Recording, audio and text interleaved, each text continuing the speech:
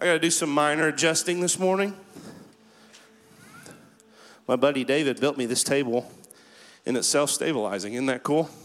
Little known fact, Jesus actually preached with the table. Did you know that? Go back and read in the original language. You'll see exactly what I'm talking about. Went right over. It's okay. That's all right. I don't think Jesus needed a table. One, he didn't need notes. And two, he knew what to do with his hands.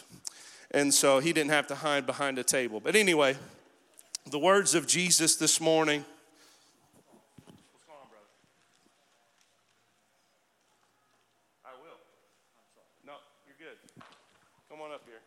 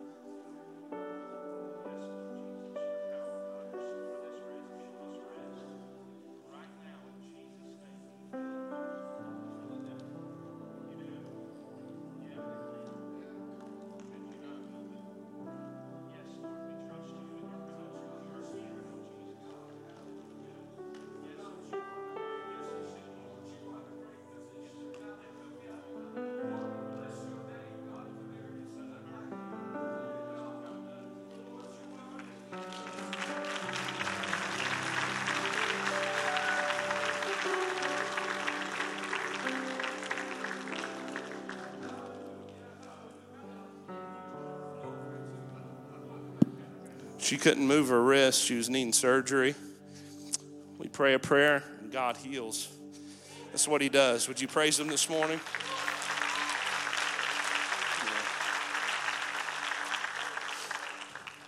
These signs follow those who believe. Mark 16 puts it pretty clear, people. We want to pray fancy prayers and pray long and yell and shout, and we just have to pray in faith. There's nothing wrong with yelling and shouting and getting intense, but our faith's in him and not ourselves. Amen? It's not about our fancy prayers. Matthew 5-7 is the Sermon on the Mount, the most famous sermon of all time. It's not debatable. It's not negotiable. Not like LeBron and Jordan, even though we all know it's Jordan. Anyway, it's Jordan. It's simple. Anyway, LeBron's lame. We all know that. You just got a revelation this morning in Jesus' name. Be free in Jesus' name. But Jesus, in this sermon, he preaches the most strenuous, most high code of ethics ever spoken on the earth. In Matthew 5:38-45, we'll read quickly. He says this: "You have heard it was said, an eye for an eye, and a tooth for a tooth. But I say to you, don't resist the one who is evil. But if anyone slaps you on the right cheek, turn him to the other also. And if anyone would sue you and take your tunic, let him have your cloak as well. If anyone forces you to go 1 mile, go with him 2 miles. Give to the one who begs from you, and do not refuse the one who would borrow from you. You have heard it said, you shall love your neighbor and hate your enemy. But I say to you, love your enemies and pray for those who persecute you, so you may be the sons of your Father who is in heaven, for he makes the sun rise on the evil and on the good, and sends rain on the just and the unjust." Verse 38, you've heard it said, an eye for an eye and a tooth for a tooth. That's old covenant. That's old covenant. And Jesus is there and saying a new covenant is coming. A new standard is coming. You once let vengeance and justice be yours. But now I say to you, don't retaliate against those who hurt you and wrong you. Don't seek vengeance. Verse 43, you've heard it said, you shall love your neighbor and hate your enemy. Jesus says, no, no, no, no, no. That's not the way. Love your enemies, verse 44, and pray for those who persecute you. Now, if you've been in church for a long time, you've probably heard that many a times, or maybe you've read it many of times. But I want you to try to imagine, as I try with myself, imagine that you're hearing this for the first time. And imagine that you've been told this all your life for the first time. An eye for an eye, and a tooth for a tooth. And Jesus comes and flips that on his head and calls us higher. He calls us higher. Possible thoughts you might have. I think if you were sitting there, you might be thinking, that just doesn't sound right to me. Does that sound right to you? Are you sure about that, Jesus? Are you off your rocker, Jesus? But Jesus doesn't back off. He doesn't back off at all. Matthew 6, 9 through 15, Jesus is teaching us how to pray. This is what he says. Pray then like this: Our Father in heaven, hallowed be your name.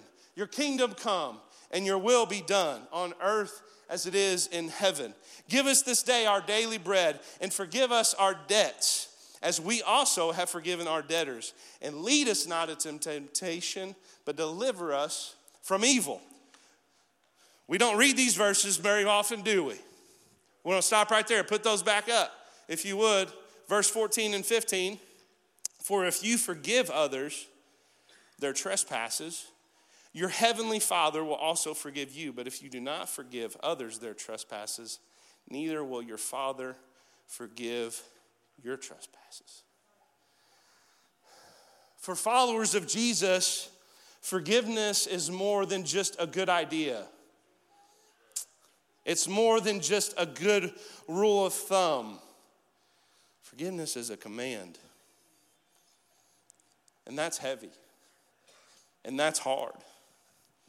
Praying for those who have wronged you is hard. Anybody have the supernatural gift this morning of praying for your enemies? Of praying for those who hurt you? You want to hold your hand up and wave it? There's one. I see one. I'll talk to you after church. I'm just kidding. That was a joke, kind of. I know they were kidding too. They were laughing. Forgiving those who hurt you does not come easy, and it is not natural. So how? How do we follow such a command? Today, I at least want to begin to answer this question. What do we do when people let us down? And I say begin on purpose because this is more of a first step. And there's some steps after that I'll talk about a little bit. But this is the first step. What do we do when people let us down? And just to be completely transparent, I pull some of this from a sermon from a guy named Rich Wilkerson Jr. You can look this up for yourself. His message was called When People Let You Down. And I preached this sermon, one like it, to my students a couple weeks ago. And as I began to scan my brain and even look back through my old notes of preaching, I've been preaching for a while, not as long as pastor, but for a while. And I don't think I've ever preached a sermon, the best of my remembrance, on this. And to be honest with you, I've mentioned it, I've talked about it, but there's a couple reasons why. And the truth of the matter is, this is something I have struggled with. I'm just being transparent with you. I have not arrived this morning. I am still here in the flesh. So my work on the inside that God is doing in me is not complete. And this is something I've wrestled with. And just to be truthful this morning, I have been one of those people who have been deeply wronged by my friends and family alike. And I'd be willing to bet and guess that many of you probably feel the same. And I'm not going to get into that stuff, what happened to me, because that's not important. I've struggled with it for that reason and for another reason, which I'll reveal at the end. And this is what, just to give you a brief explanation for a moment, this is what unforgiveness did to me. And I know we're human, and I think maybe your experience might be at least similar to mine. And I hope that you don't have this and that this hasn't been you, but this is what happened to me. When people hurt me, instead of completely just giving the offense to the Lord, and I'll talk about that in a little bit and what that looks like. I didn't know it, but I at the time so well, but I held on to it. And I wouldn't let it go. And it led to a lot of bitterness and resentment. And like an infection, this bitterness and resentment started to spread. And it started to affect my whole body. I let that infection lead me to a place of loneliness and major trust issues. I would not let people in. Hard exterior. My job and my role for years, I wanted people to not have any idea who I really was. And so what I would do is I would try to confuse them. And I would say things that I seemed serious about and I wasn't, and I would say things I wasn't serious about, or they thought I wasn't serious about, and I really was. That was me. Eventually, that hard exterior, getting led to a place of loneliness that I let myself go to, it led to depression. And depression is a heavy word that gets thrown around really loosely. And depression is not something that I stand here before you and wave like a badge of honor and say, I've been depressed. That's not what God wants you to do, people. Don't wear it like a badge of honor. That's not what I'm doing here this morning. I don't use depression loosely, I promise you. But I let this place and I let these things, this resentment and this unforgiveness lead me to a place of isolation. And I let the devil lead me there. And the devil isolates you so he can kill you.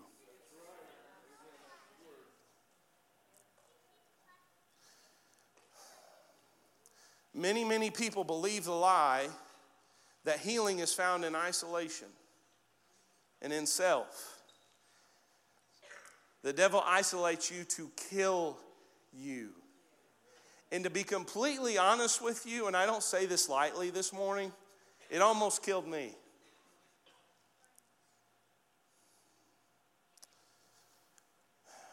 But I stand here today as a testament of the mercy of God.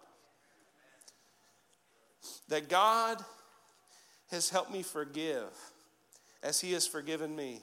That he has healed my inner man and he continues to heal me. As those offenses get thrown back into my face and come to my remembrance, God, the Holy Spirit, empowers me to put them back down and to not pick them up again. And he helps me to continue to forgive when new offenses come my way. But once again, how? How do we do that? The big idea today is this. To forgive, we run to and rely on the one who understands. And we give our offense to the one who did and can do something about it. And you might be sitting here today and say, I've tried that. That's too simple. Let me give you some revelation today. Jesus understands. You need to get a hold of this today. Because I'm willing to bet many of you in this place do not have a hold of this. That God wants to put this deep in your heart and deep in your soul. That Jesus understands. Look at me, church. Jesus understands. And I didn't come up with that. The word tells us so. Hebrews 4:14 through 16. Some of us have limited this just to temptation. This scripture goes far beyond just temptation. Hebrews 4:14 through 16. Since we have a great high priest, that's Jesus, who has passed through the heavens, Jesus, the Son of God, let us hold fast our confession. For we do not have a high priest who is unable to sympathize with our weaknesses, but one who in every respect has been tempted as we are, yet without sin. Let us then with confidence draw near to the throne of grace, that we may receive mercy and find grace to help in time of need. Jesus understands. We don't have a God who decided to stay far away from man. We have a God who came and lived among man and experienced the effects of a sin-fallen world. That's the God we serve. That's the God of the universe this morning, who understands exactly what you've been through because he's been through it too. I love serving a God like that, the only one and true God. And if anyone has ever existed that did not deserve to be betrayed, to be wronged, to be stabbed in the back, to be falsely accused, it was Jesus. If there was anyone who didn't deserve it, it was Jesus. The one who never wronged anyone and the one who never committed any wrong. Jesus. But he was. And I want to go through quickly this morning. Well, kind of quickly this morning. Your meats can marinate a little longer, I promise. 4 different types of people, 4 different people groups that offended, hurt, wronged. Offended is not the right word. I take that back. Erase that. Who wronged Jesus. The first one we cover today is family. Jesus was wronged by his family. And for most of us, family hurt cuts the deepest. It cuts the deepest. Because we are hurt the most by people who are in close proximity to us. If I go on the internet later and someone if Joe Smo from Smo Joe, Texas, has watched this sermon and said, that sermon is whack. Because that's what people say a lot now. It's the next new thing. Who cares? But if my wife comes to me after church today and says, babe, you really dropped the ball on that, and then she puts that on the internet, that hurts. Why? I don't care about Joe Smo, but I care about people who are close to me.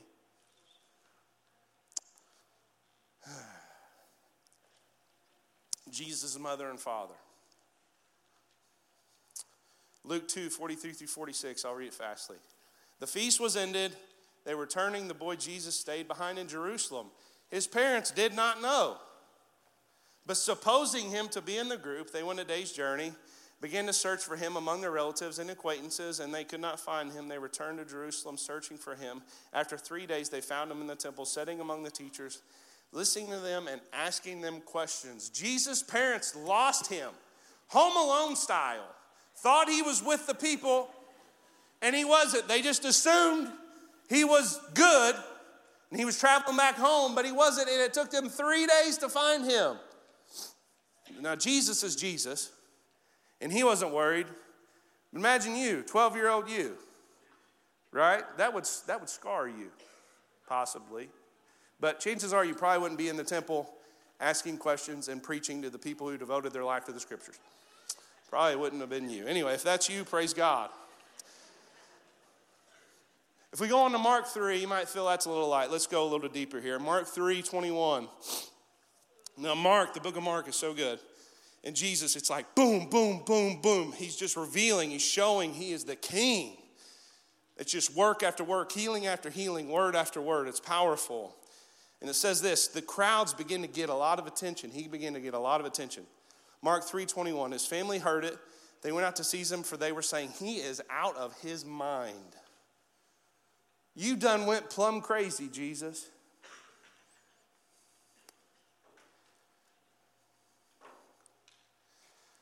Sometimes family are your biggest critics, are they not?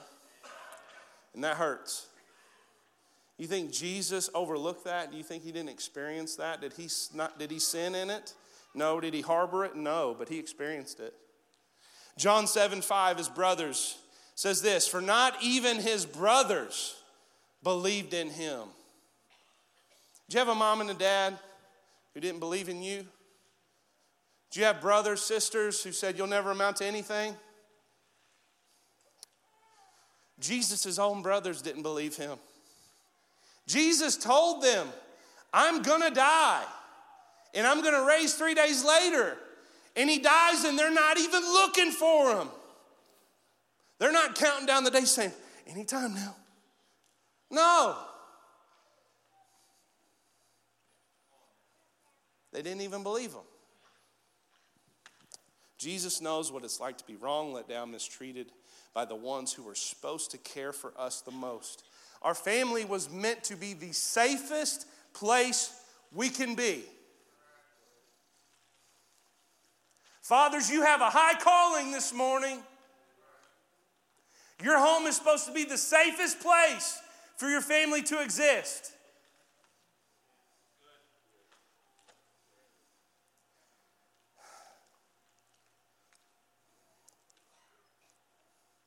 Jesus wants to heal you this morning, Father. You've been carrying trauma around for too long. And every single thing done to you, all the trauma that's left undealt with, it will be transmitted. And it'll be transmitted to those who are closest to you. And the people closest to you are your wife and your kids. And whether you realize it or not, if you sat here in this place this morning, hurt by family, hurt by your father, hurt by your mother, by them not being there, or by what the words they said or the things they did or the things they didn't do, Jesus wants to heal you. Because I promise you, you're hurting those people close to you. And you've been blinded because you put that hurt down deep in your soul. You put it way down deep. And you put it deep, the devil put it deep. Because unforgiveness and trauma and pain grow in the dark. And this morning, by the supernatural power of the Spirit of God, Jesus wants to bring those things you laid down low into the light. And he brings it into the light this morning because he wants to heal you. Because he wants to suck the poison out of your body. Because he wants to do surgery on you this morning. And he wants you to stop hurting your kids and hating your wife. It's not too late.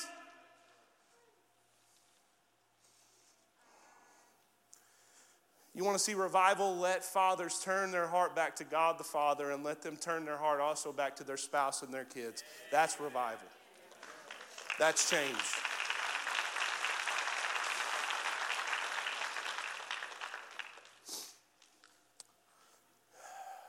In Jesus' name, let homes be a place of sanctuary. In Jesus' name, let fathers be healed. In Jesus' name.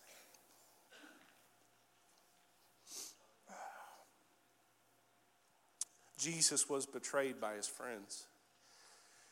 You can go read it for yourself later. I won't. I was going to, but I won't. Jesus, on the heaviest day, even heavier than being, Jesus was took to the wilderness on purpose. God took him there by himself on purpose, okay, to prepare him. But in this moment, Jesus knows what's coming. He knows, in Mark 14, he knows that the weight of the world is about to be placed on his shoulders. He knows that for the first time ever that he is going to have separation between him and his Father. Forever, Jesus and his Father had no separation. He knew what was coming. And so what did he do? He goes to the garden to pray. And he takes his friends with him.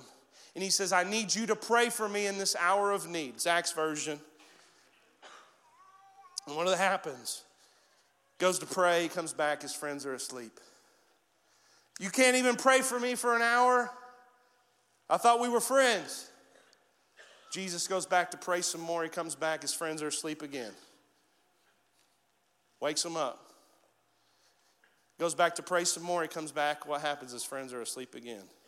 The very hour, the very time that he needed his friends most, that he needed them to pick up the phone, that he needed their presence and he needed their attention and he needed them to pray. They didn't show up.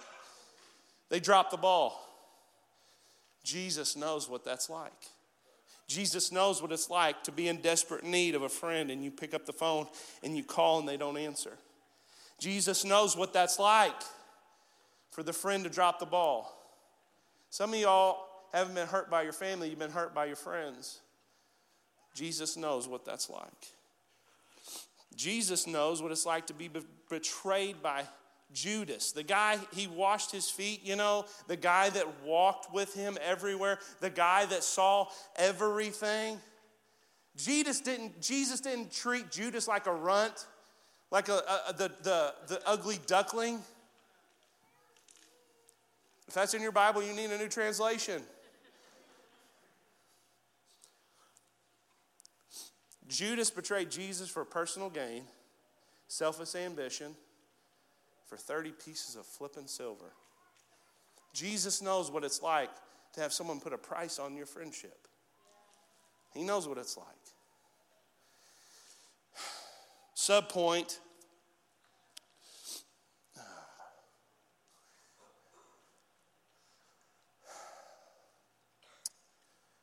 We, as believers, are members of the kingdom of God. And as members of the kingdom of God, we're supposed to be different than the world. We're supposed to actually be a counterculture. If the world's going one way, we're probably going the other 99.9999% of the time. But I don't know if Christians are any better than being friends than people of the world. Are you? Are you just as selfish as the world is? We should do better, church. We shouldn't be the one causing offense. Are we going to drop the ball? Yes. Are we going to mess up? Yes. But there is no right for you to be a selfish jerk and to not be a friend. If you're a selfish jerk and you're all about you, then you're just doing what the world does, and we're supposed to be different. By this they will know that you're my disciples if you have love for one another. John 13:35. Where's that supernatural love at, church? I know there are pockets, but where is it at? I'm not saying you put up with everything that someone does. I'm not saying that you be a doormat. You're not Jesus and you can't handle it. Jesus could, and at every moment Jesus found himself in, he was the one influencing people. No one was influencing him, and that's not you.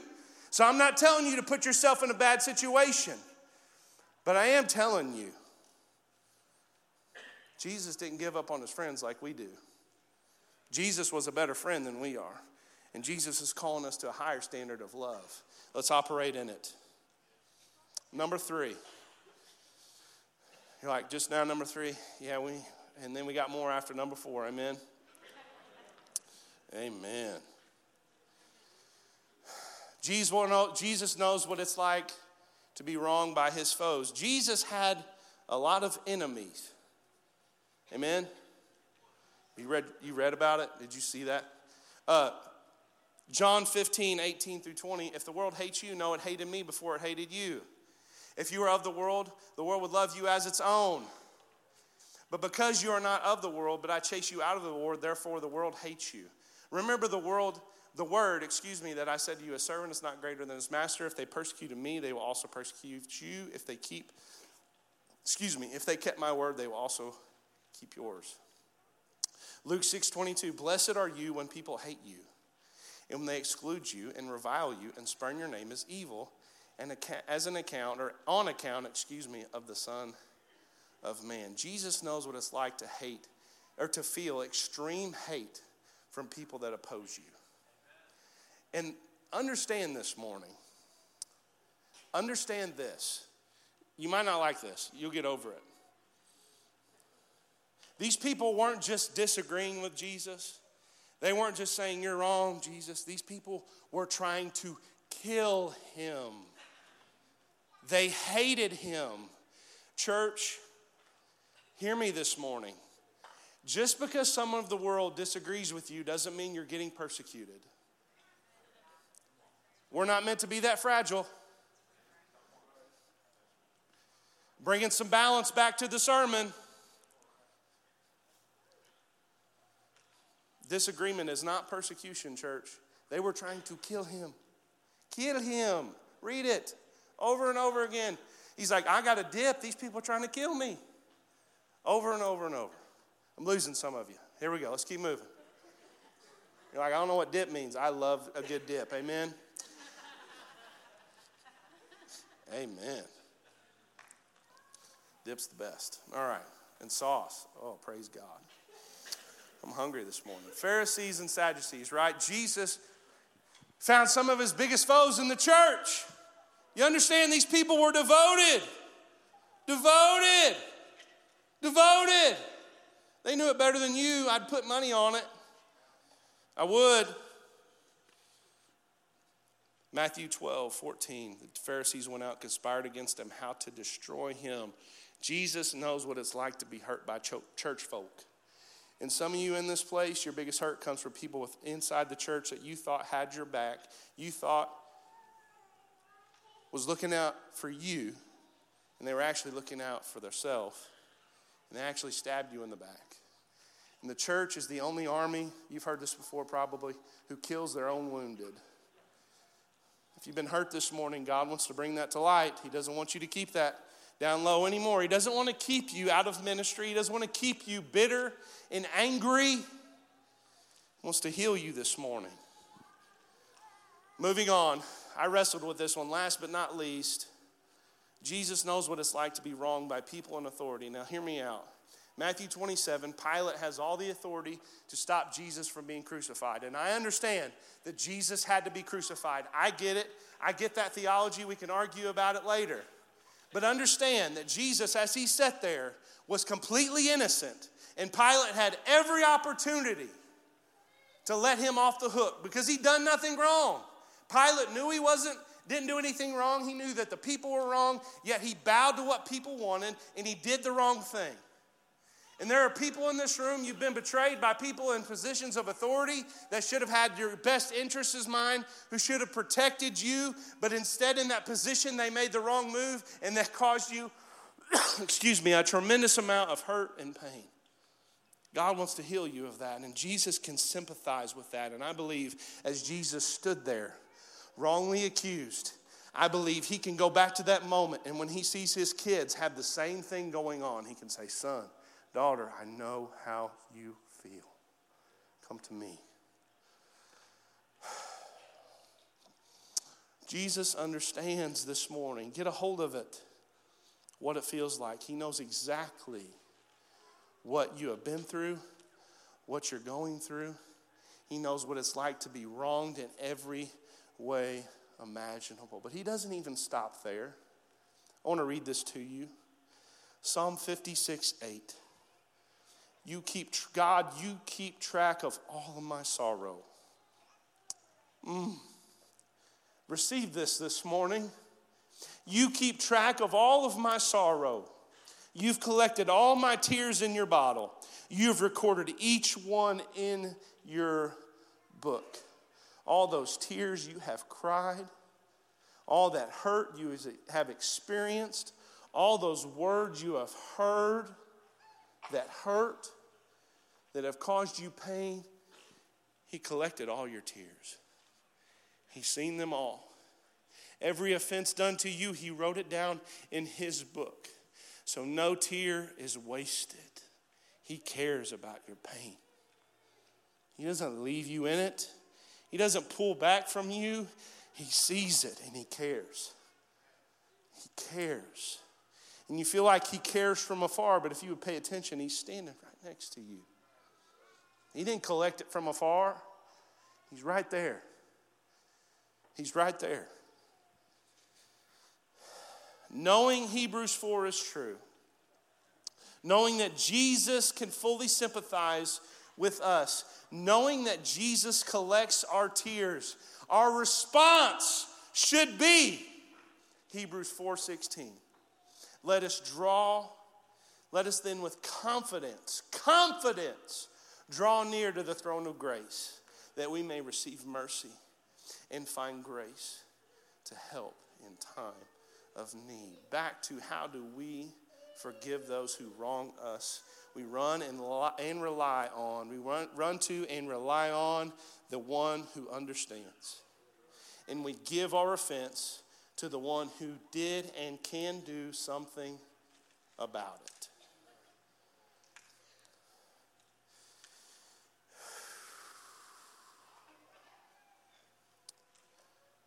God brings things into the light, as I've already said, to expose them so he can heal them. And what he wants you to do, if you struggle with unforgiveness, if you've harbored things, if you put them deep down in your heart, listen to me, church. Draw near to the throne of grace. Run to God. Tell him exactly what happened to you. He already knows, but tell him. Pour out your heart to him. Tell him what you experienced. Tell him what you're feeling. Shed tears in his presence and let him wrap you in mercy and grace. Let him bring every emotion, every thought, every wound to the surface.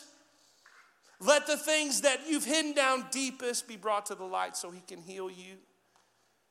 Unforgiveness grows in the dark, church. I'll say it again. It grows in the dark. Trauma grows in the dark. And after we stand there, or probably more so in a laying on the floor position if you're really pouring your heart out, as you lay there fully exposed to him, give him your offense. You can't stop with tears. You can't stop with expressing yourself. You've got to give him the offense. That's what happens, church. You come to the altar and you cry and you tell him what you've been through, but you hold it. You shed your tears, say, thank you for understanding me, and you get up and you walk on. Instead of saying, here, the offense, it's yours.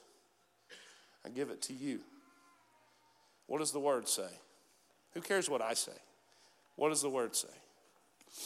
Beloved, never avenge yourself, Romans 12:9. But leave it to the wrath of God.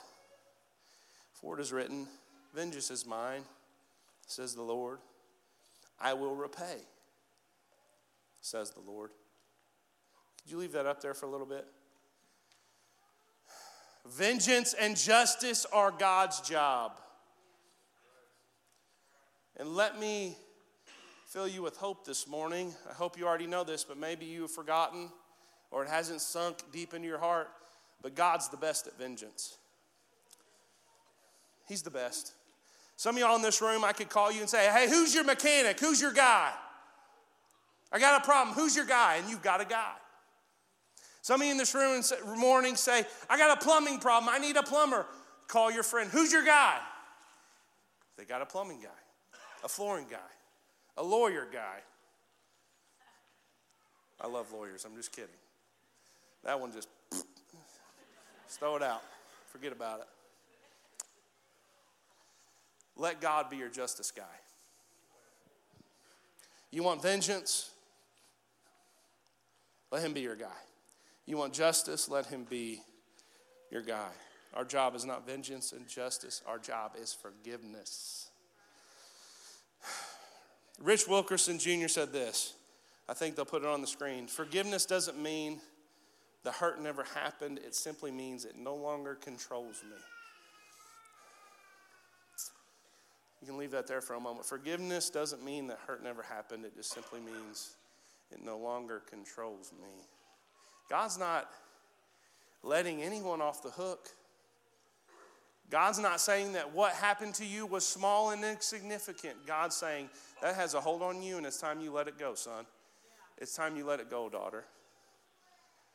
Theologian Louis B. Smedes, and I probably said that wrong. Forgive me, Mr. Smedes, you're dead, I'm pretty sure, says this.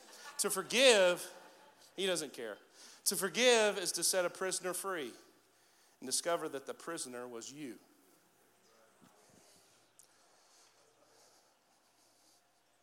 Let that sink in for a moment.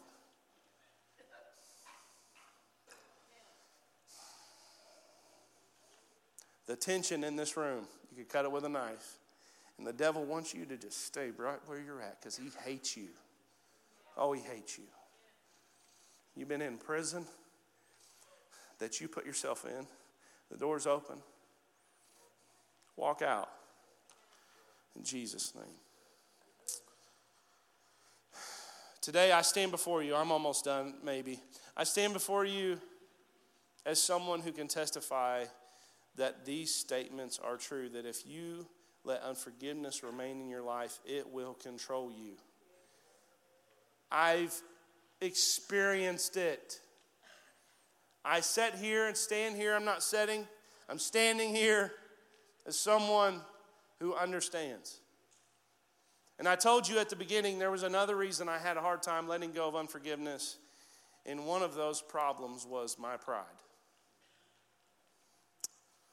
Pride will cause you to overlook your own faults and to magnify everyone else's. That's what we do sometimes with the Bible, right? We like use it as a magnifying glass and we put it on. Say, you see where you're wrong to everyone else? And it's really a mirror looking right back at you saying, you see where you're wrong? Some of y'all like that. Some of y'all got it. Pride tells you, I don't deserve to be treated like that. And let me balance this out a little bit. I'm going to be straight with you for a moment. I've got a buzzword right now.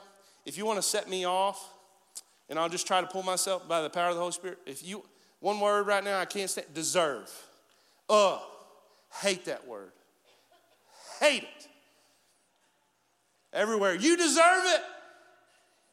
You deserve that funnel cake. You earned it. They're selling it to you. You deserve a vacation. You've been working hard and you know you've been twiddling your thumbs. Be free in Jesus' name. Let me remind you this morning. Let me get in your business as I get into mine. That those people shouting, crucify him, that you might not have been there, but you were there. You were shouting the same thing. That those people that hung Jesus on the cross, that even though you're here now and you weren't there then, you did that too. You put them there, just like they did. Let me remind you this morning what we all actually deserve. Hello? You know what you deserve? Hell. Forever. But thanks be to God, we don't have to get what we deserve. We don't. Praise your name, God.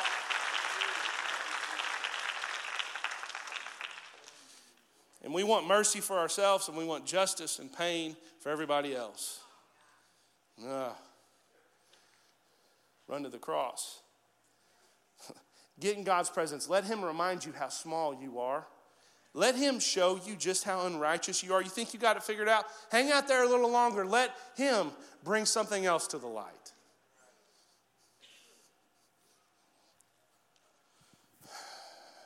Pride is what happened to me. Started looking at what happened to me, saying I would never do that to someone. I would never wrong someone like that. Thinking I'd never find someone worthy of being real with. And I wear my unforgiveness like a bulletproof vest. I put on a vest everywhere I went. You can't get through. Can't mess with me. You're not going to hurt me again. Nobody's going to hurt me. You know what that vest was? Pride. I thought I was protecting myself. But forgiveness takes humility. Get in God's presence. He will humble you. We're about to bring this thing to a close. He will humble you. He will show you your own faults. He'll remind you. How quick are we to forget that we've wronged people too? Hello? Anybody out there?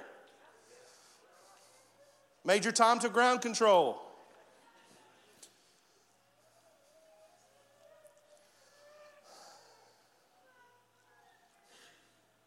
He will show you where you've been wronging him in his presence.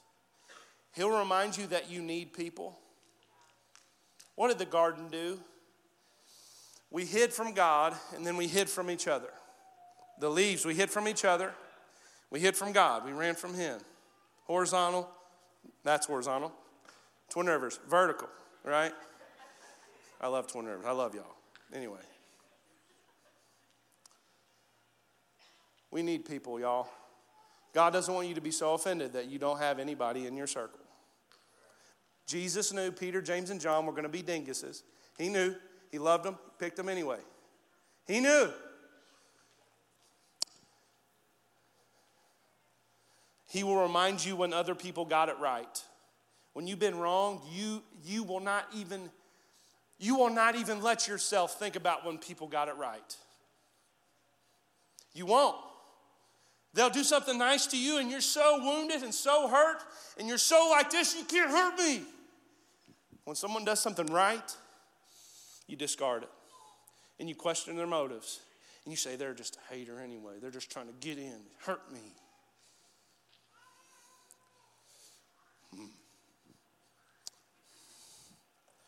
God wants to strike your nerve this morning. You do not belong in isolation. Stop letting the devil run you away from God's presence and from his people. And in his presence, he will empower you and enable you to forgive. Oh, God, I'm not strong enough.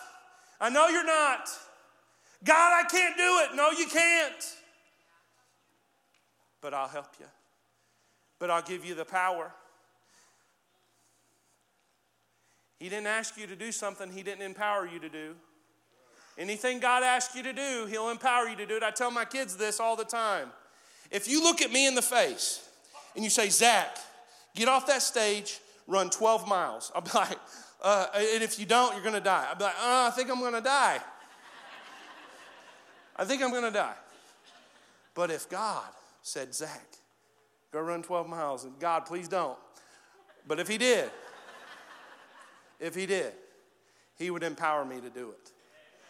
Anything God commands you to do, he gives you the power to do. Amen.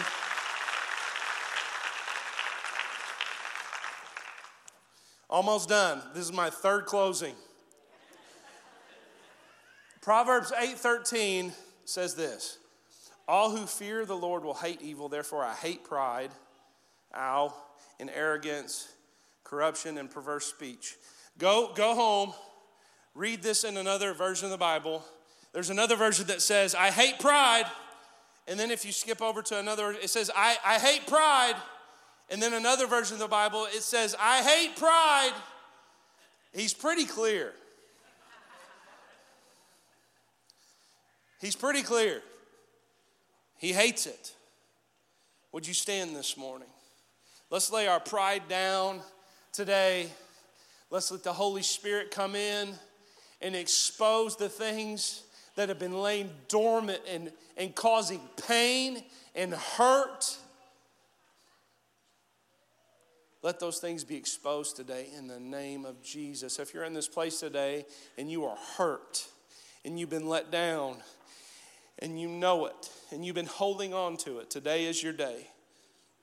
Today is your day to lay the offense at Jesus, to go to the one who understands, to turn vengeance over to him, and to begin your healing in Jesus' name. Today is the day to tell God how you feel, what's been done to you, and to lay it down at his feet and to never pick it up again. And to let him heal you and suck out the poison of bitterness and resentment in Jesus' name. And to let him empower you to keep forgiving. Forgiving of new offenses, and what the enemy does, he brings to light the old offenses. And he wants you to get hurt again, and he wants to take you right back where you just left. And Jesus, the Holy Spirit this morning, wants to empower you to forgive. So I pray this prayer over you this morning, and I say a quote that I hope sticks and just sinks into your heart. And after I do this, I'm going to invite you, if you've got wounds, you got pain this morning, bring it to Jesus. That's the first step. Psalm 139, 23 and 24. Search me, O God. Know my heart. Try me and know my thoughts. If there be any grievous way in me, show me and lead me in the way of everlasting. let the light expose the dark this morning. Because Richard Rohr said this: if we don't transform our pain, we will most assuredly transmit it. If we don't transform our pain, we will most assuredly transmit it. It's time to let the Holy Spirit transform your pain. And let that wound that's gushing open and full of infection be sewn up and let it leave a scar. And scars are reminders of the goodness and the grace and the power of God. Let Him wrap His arm around you and heal you this morning. If you're in this room today, I just open this altar right now for you to come and to lay these offenses at the feet of Jesus. Would you come? Would you come?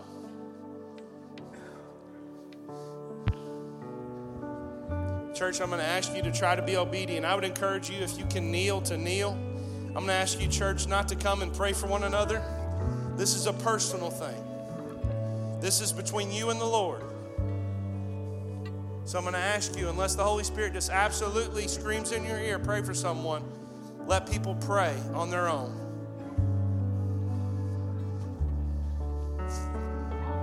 There's still room. Come. I'm not a beggar. This is against my DNA. But right now, you're sitting there bitter. You're even mad at me this morning because you just wanted a nice, peaceful Labor Day. And instead, God has got up in your business this morning. And He got up in your business and He brought this to light because He wants to give you peace. You think you have peace? God wants to give you peace. He wants you to stop running from the pain, and He wants you to run to Him this morning. I'm going to pray for these people. I'm not going to lay hands on them unless the Lord instructs me in a moment. I'm going to pray for them, and after I pray, if you all would sing, and we're just let these people have a moment in the presence of God. Lord, I pray for every person at this altar right now that they would experience the supernatural love and grace and mercy and power of the Holy Spirit. And as they lay here, as they kneel down, fully exposed to you, fully exposed to your light, I pray, God, as that trauma, as that pain, as that unforgiveness is brought to the surface, that you suck out the poison, that you suck out the infection that's spread to their body right now. In Jesus' name. And I pray that wound, you would take out all infection this morning. And I pray you would sew it up with supernatural stitches. And you begin their process of physical therapy today. In Jesus' name. Let them walk out of here healed. Let them walk out of here different. Let them walk out of their prison that they've been standing in for too long. In Jesus' name, as they sing, would you praise the Lord?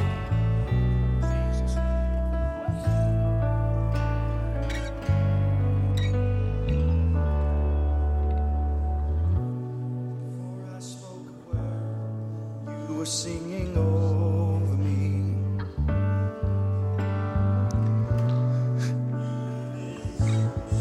Good to me. For I took a breath, you breathed your life in me. You have been so, so kind. Overwhelming, never-ending, reckless love of God. Oh, it chases me down, finds till I'm found, leaves the 99. And I couldn't earn, I don't deserve, still you give yourself away. And oh, the overwhelming, never-ending, reckless love of God. Oh,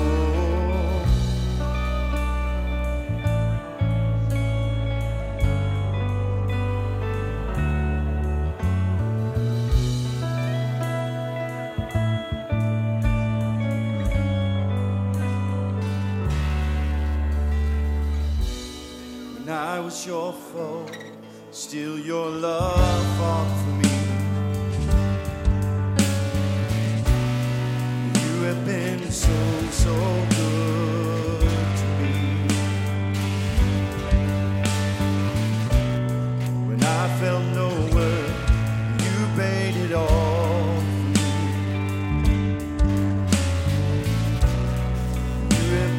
so kind to me. And oh, the overwhelming, never-ending, reckless love of God. Oh, it chases me down, finds till I'm found, leaves the 99. I couldn't earn it, I don't deserve it. Give yourself away. And oh, the overwhelming, never-ending, reckless love of God.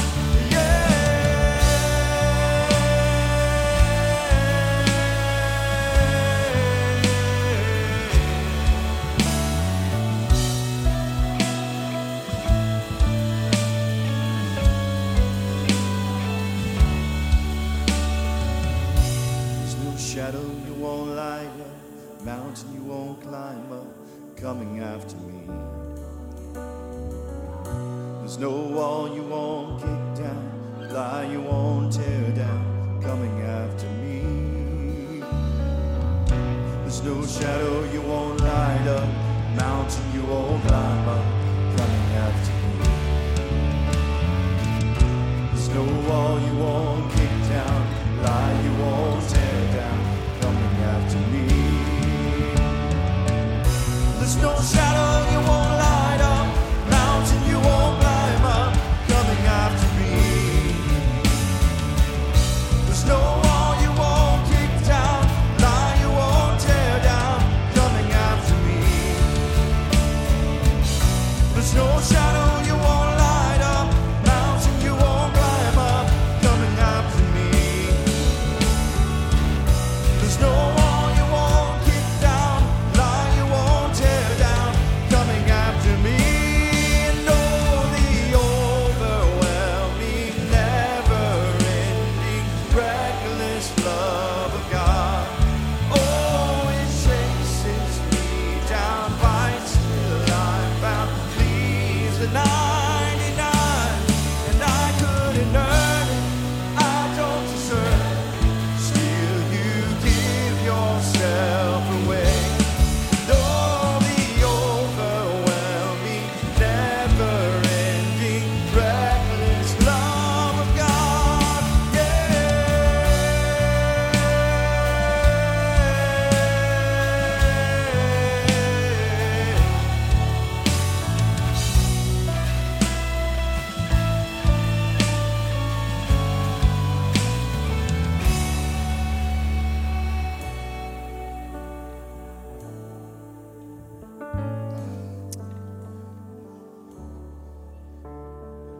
Who are you? Who is out there that is still holding on for dear life? I don't do this. You ask my kids, I don't beg anyone. The Holy Spirit wants to heal you this morning. And you don't need to hold on to this grief another moment. You don't need to leave this place with it. You need to bring it down to the altar right here, right now. So move. Let the Holy Spirit let you take the step. Would you just bow your heads right now, church? Would you pray? Would you pray?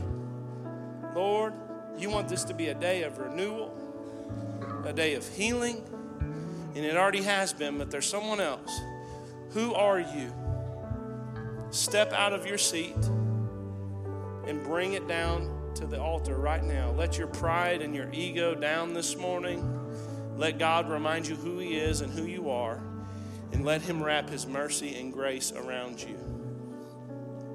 In Jesus' name. It's not too late to come.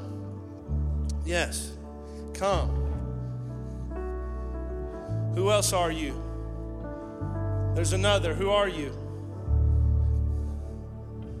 I want you to just kneel down at the altar. If I feel led, I'll come pray for you. I promise. Yes. Is there another? No reason to walk out of here this way. No reason. Yes, Holy Spirit. Yes. Church, I'm going to ask you one more time to just just extend your hands to these people. If these people held out this long, chances are they're really hurt. Stretch it out and pray for them. In Jesus' name, I pray every person at this altar right here, right now.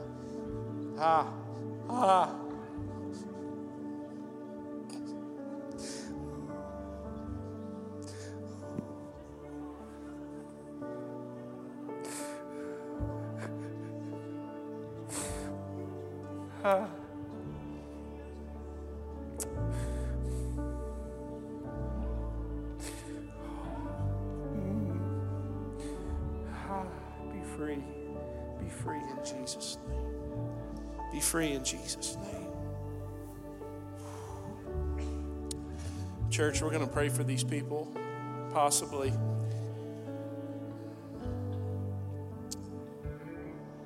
And if you feel the need, you can be, this is not a test or a challenge. I just want you to know you can be formally dismissed. We love you, and we hope you have a great Labor Day. But if you feel led to stay as long as you like as these pray, and we pray for others. You have a great weekend. Be blessed.